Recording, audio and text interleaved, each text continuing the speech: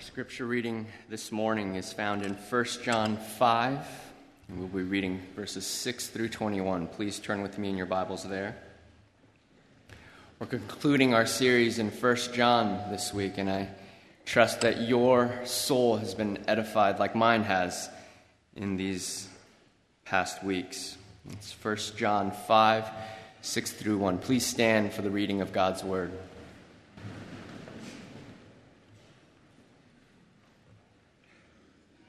1 John 5, starting in verse 6. This is he who came by water and blood, Jesus Christ, not by the water only, but by the water and the blood. And the Spirit is the one who testifies, because the Spirit is the truth. For there are three that testify, the Spirit and the water and the blood, and these three agree. If we receive the testimony of men, the testimony of God is greater. For this is the testimony of God, that he has borne concerning his Son. Whoever believes in the Son of God has the testimony in himself. Whoever does not believe, God has made him a liar, because he has not believed in the testimony that God has borne concerning his Son. And this is the testimony, that God gave us eternal life, and this life is in his Son. Whoever has the Son has life. Whoever does not have the Son of God does not have life. I write these things to you who believe in the name of the Son of God, that you may know that you have eternal life. And this is the confidence that we have toward him, that if we ask anything according to his will, he hears us. And if we know that he hears us in whatever we ask, we know that we have the requests that we have asked of him. If anyone sees his brother committing a sin not leading to death, he shall ask, and God will give him life to those who commit sins that do not lead to death. There is a sin that leads to death. I do not say that one should pray for that. All wrongdoing is sin, but there is sin that does not lead to death. We know that everyone who has been born of God does not keep on sinning, but he who was born of God protects him, and the evil one does not touch him. We know that we are from God, and the whole world lies in the power of the evil one. And we know that the Son of God has come and has given us understanding, so that we may know him who is true, and we are in him who is true, in his Son, Jesus Christ.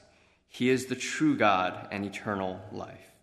Little children, keep yourselves from idols. This is God's word.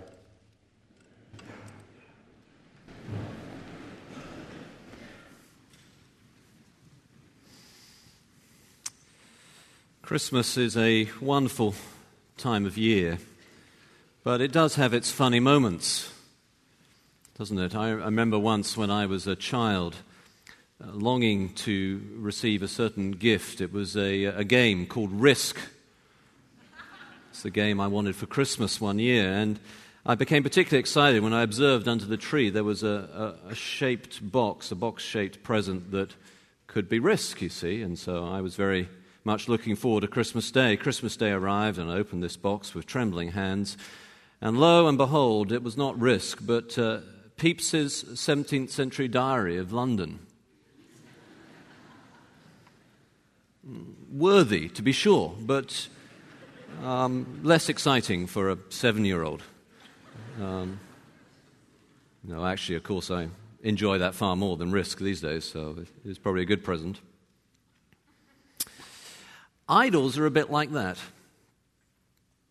They promise so much, and they deliver so little. Now, of course, in contemporary culture, we only really use the word idol with relation to a certain TV show, American Idol. And in that context, it appears to mean something like celebrity, rock star, or even very poor singer who has given us all permission to find his or her lame performance funny. In religious terms, idol commonly means something a bit more like this: a physical statue of a god. Perhaps you might find it in a Hindu temple, or if you took a tour around the ruins of ancient Greece, and he went round the pagan Parthenon in Athens, he would see an idol. But you see, if we think of an idol as simply a pagan statue or a vain celebrity, we will actually be likely to miss the point that John is making as he concludes his letter. For John, an idol, verse 21, is anything that replaces verse 20. The exaltation of Jesus Christ as the true God and eternal life. He, referring back, I think, to the immediately preceding Jesus Christ. He, that is, Jesus, is the true God and eternal life. And anything else, John is saying, is an idol. And actually then, that instinct, I think, is confirmed by how John does not actually warn us against an idol, but tells us to keep ourselves from idols, plural. That is, there are any number of tendencies that might lead us to diminish, downplay, sidetrack Jesus as God.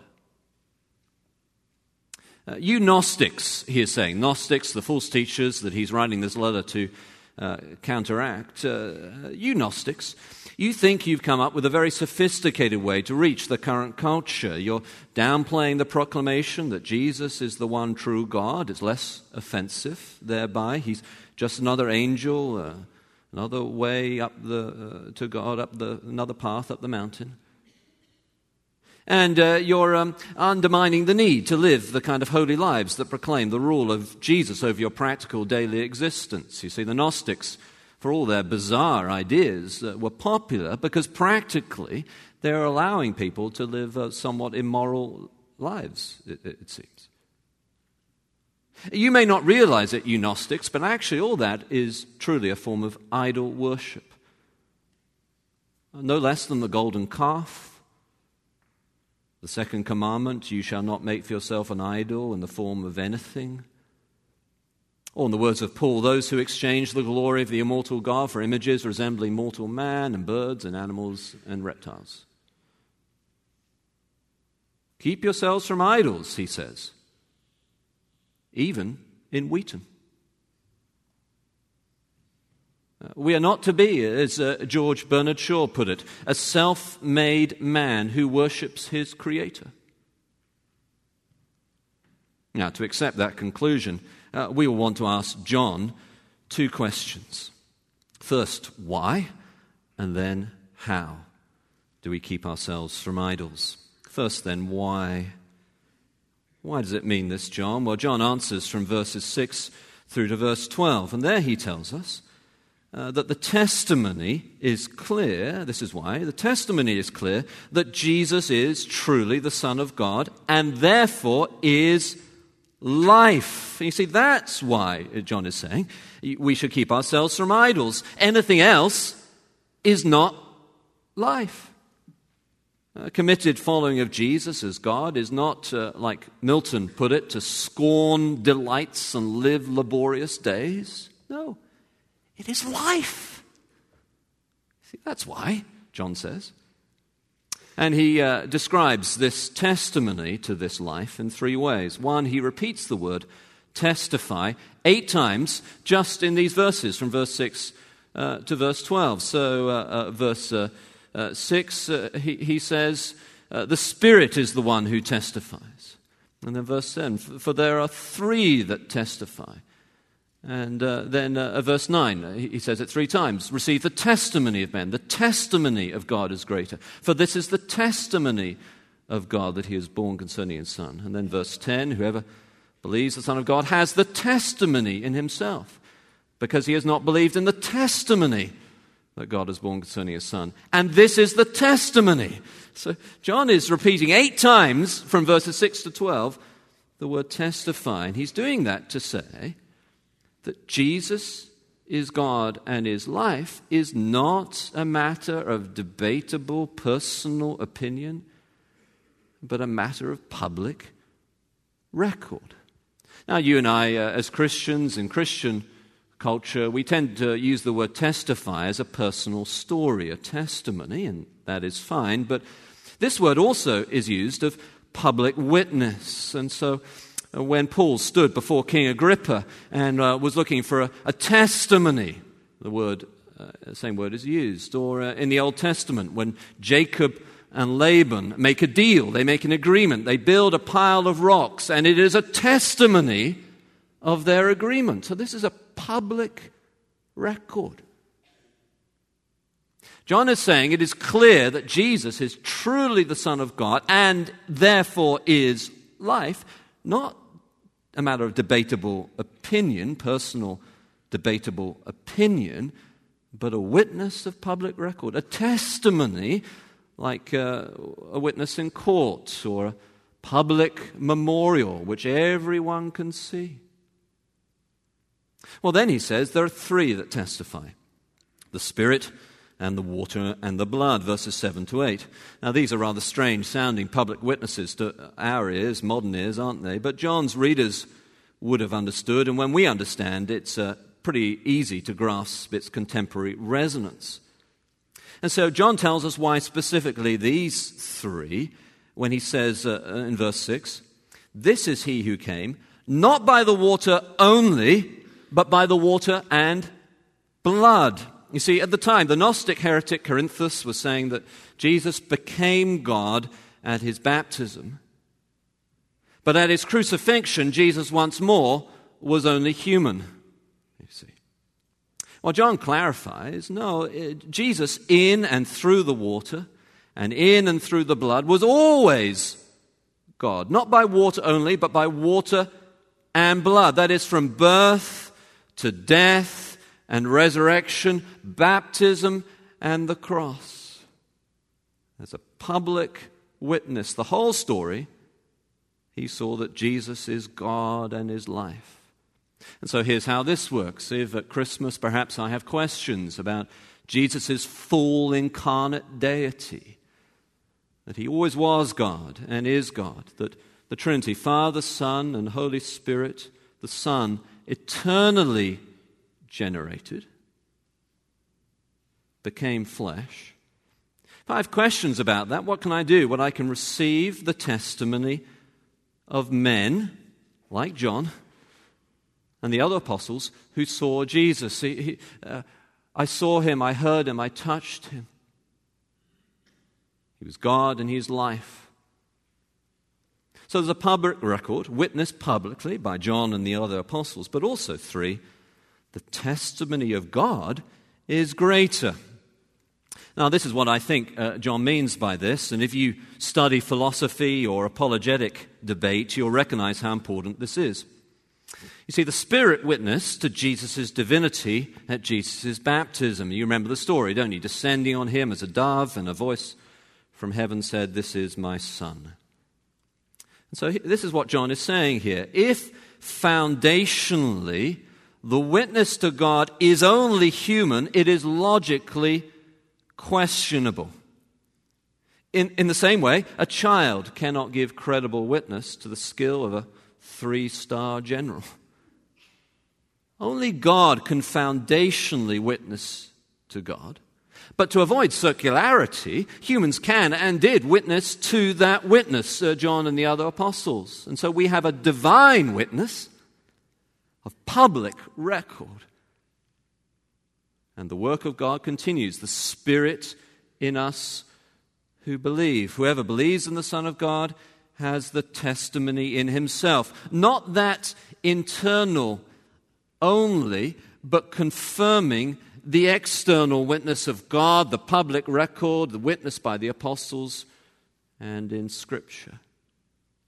And so that's why John can say that to deny this, that Jesus is God and is life, to deny this is to say that God is a liar. For it is ultimately his witness. And so that is why we are to flee idols. These three reasons: public record, witness publicly, and foundationally by God himself. Make it clear that Jesus is truly the Son of God and therefore is life. How Of course, my friends, that's what Christmas is really all about. Behind all the merriment and fantasy, there stands a Christmas choice. Whoever has the Son has life. Whoever does not have the Son of God does not have life. A Christmas choice. Anything that does not exalt Jesus as the true God and as eternal life is an idol.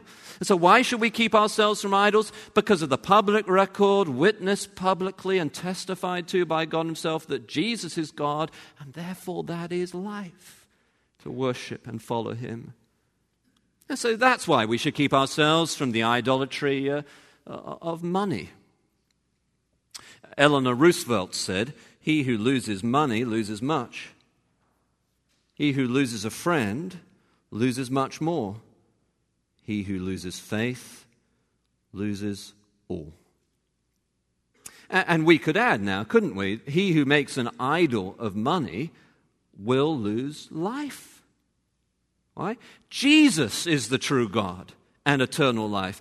God is not a bank balance. Life is not a pension plan. Jesus is the true God and eternal life. And that's why we are to keep ourselves from the idolatry of money. He is life. Or the idolatry of people. He who makes an idol of a relationship will, in the end, lose life. For what my friends think of me is not life. How my peers grade my performance is not God. Or the idolatry of successful ministry. He who makes an idol of converting other people will lose life. How did Jesus put it? They travel over land and sea to win a single convert. For that they are converted becomes more important than to whom they are converted. Evangelistic success, large churches, effective ministry is not God, and it is not life. Jesus is God, and he is life. And that's why we are to keep ourselves from idols. Life. Well, second, how? How are we actually to do it?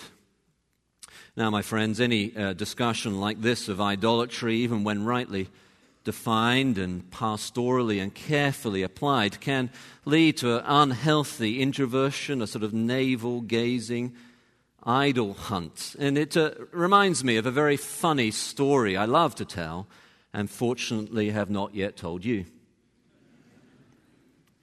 There was a pastor some years ago, the story goes, who found the roads to church blocked one winter because of snow. And so it was Sunday and he needed to get there, so he decided he would skate on the river to get to church that Sunday. When he arrived at the church, the leaders of the church were horrified. He had skated on the Lord's day.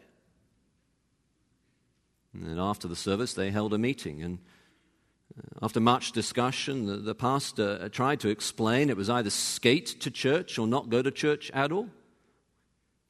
Finally, one man asked, "Did you enjoy it?" And when the preacher answered no, they decided it was all right.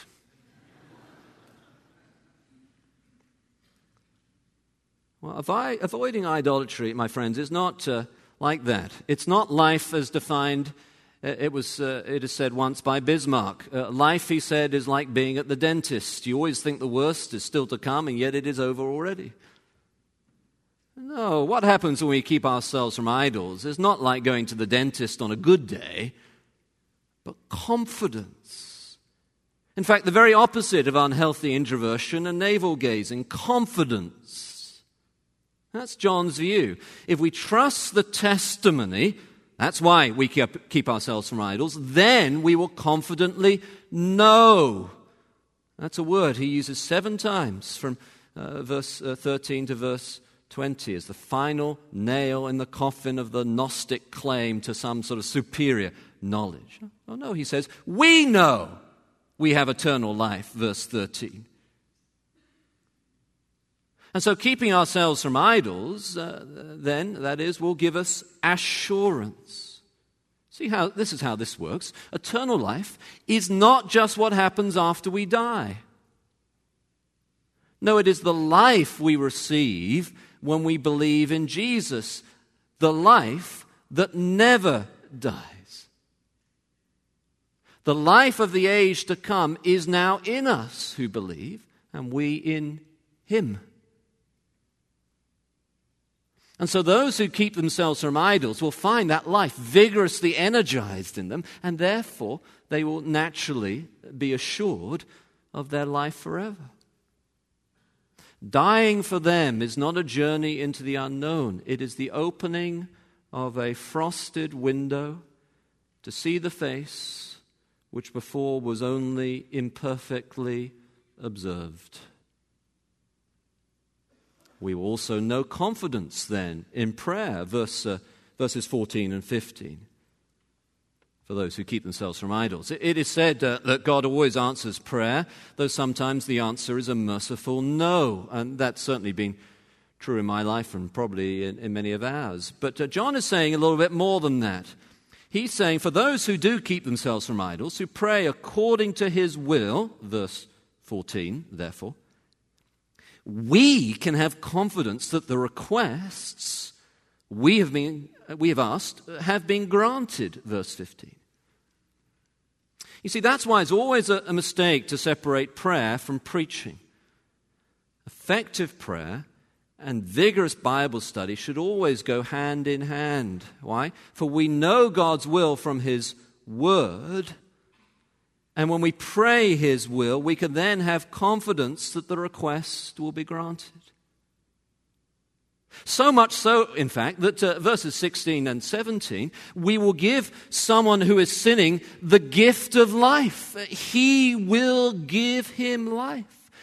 As we pray God's will, and these rather complicated couple of verses here, as we pray God's will, ours and His become one. And in a sense, we are giving someone life through our prayer in God's will. Now, John doesn't want to raise unrealistic expectations. This will not work with all, as some have perhaps gone beyond our prayerful reach. I think that's what he's saying there in that rather difficult bit. That is, it will not be effective always. But for many, it's not too late now. And the rescue back to life will be traced to a prayer meeting or a prayer calendar or a prayerful person keeping herself or himself from idols. See, John so believes in the resurrection effect of this prayer that he simply says that by so praying, he will give them life. And so next time you're struggling to get up to pray in the morning, the alarm clock goes off and you just feel like, I can't quite be bothered this morning. Remember this, your prayer could give someone life. So we know assurance then as we keep ourselves from idols. We know confidence in prayer. Also, verses 18 and 19, we know that though the evil one is powerful, the person who is born of God is protected by the born of God, that is, Jesus. So here's how this works. However bad the evil we face, we are ultimately safe, and the evil one does not touch him. Job may suffer, but his life is safe. Why? Jesus is God, and He is life. That cannot be touched. I remember once walking into a building that had been used as an Islamic training center for imams. And I walked into the alcove where the chief imam used to sit to train the others, and the sense of evil was so strong, I felt I had entered the pit. Even that. Even a terrible trauma of inexplicable suffering. Even a child who is sick, or a parent who is absent, or a job that is hellish, or the threat of hell itself. We, the born of God, are protected by Him, the born of God, and are safe. He is God and He is life. And those who keep themselves from idols, their great reward will be to have confidence in that. Know that. Assurance of life, confidence in prayer, confidence in this dark world of evil. And also, we know, verse 20, that the Son of God has come and given us understanding. We know Him who is true. That we have understanding. We have the truth. Not just complicated philosophical ideology, but Him who is true. So here's how this works. We wonder what is going on, perhaps, with society today. We try to make some sense of government or the wars and rumors of wars in the Middle East. But those who keep themselves from idols will know, be sure of Him who is true. I know who holds the future, even when the future seems uncertain. I know who will win, even when victory seems unlikely. I know His plan for His people is good, and all His paths are peace. He is God and He is life. So keep yourselves from idols, little children. Why? Public testimony, witnessed publicly, testified to by God Himself. So it's clear that Jesus is the Son of God and is life. How? How? How? Perhaps you feel I have not told you quite how, only how good it would be if you managed to keep yourself from idols. You see, that is how. The power of an idol is its false promise of life. And John breaks that power by showing why Jesus is clearly the true God and is truly life. And then by showing how having Jesus alone as our object of worship will bring such confidence. You see, instead, because idols do not give us what they promise when we follow them, we lack confidence, if we're honest. We can put a brave face on our idolatry, but, well, money is a fair weather friend. And we do better to invest it in an eternally secure bank. And fame is fickle. We do better to serve, even if unnoticed. And beauty is fleeting. We do better to invest in the beauty that will not fade and will last forever, internally, in our relationship with Jesus.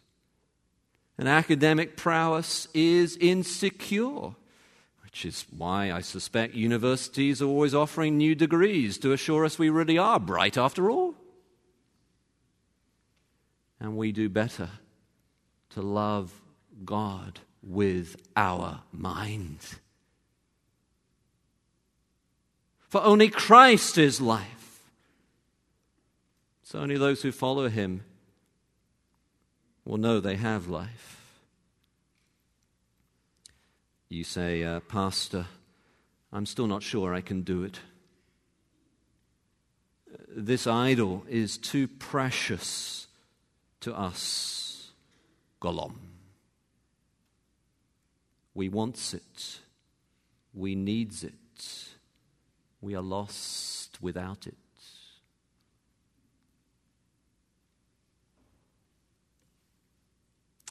Susanna, the mother of the famed John Wesley, is said to have written in the flyleaf of the Bible that Wesley was given these words: "Sin will keep you from this book, but this book will keep you from sin." How? How? Read 1 John. That is why it was written, and how you may know. Verse 13, "I write these things to you who believe in the name of the Son of God, that you may know that you have eternal life." Read 1 John. Over and over again, if necessary. The word was written that you may have life. Let's pray together.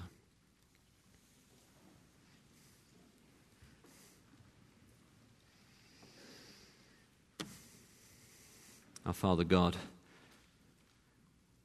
we pray that you would help us to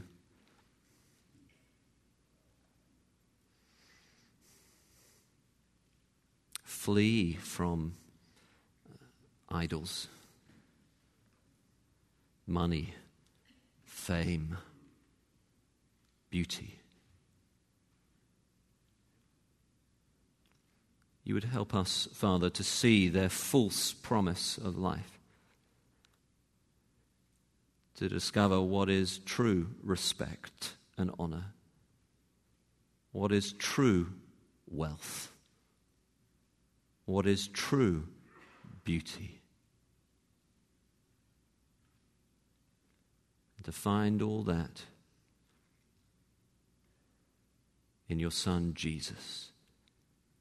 For he is God and is life.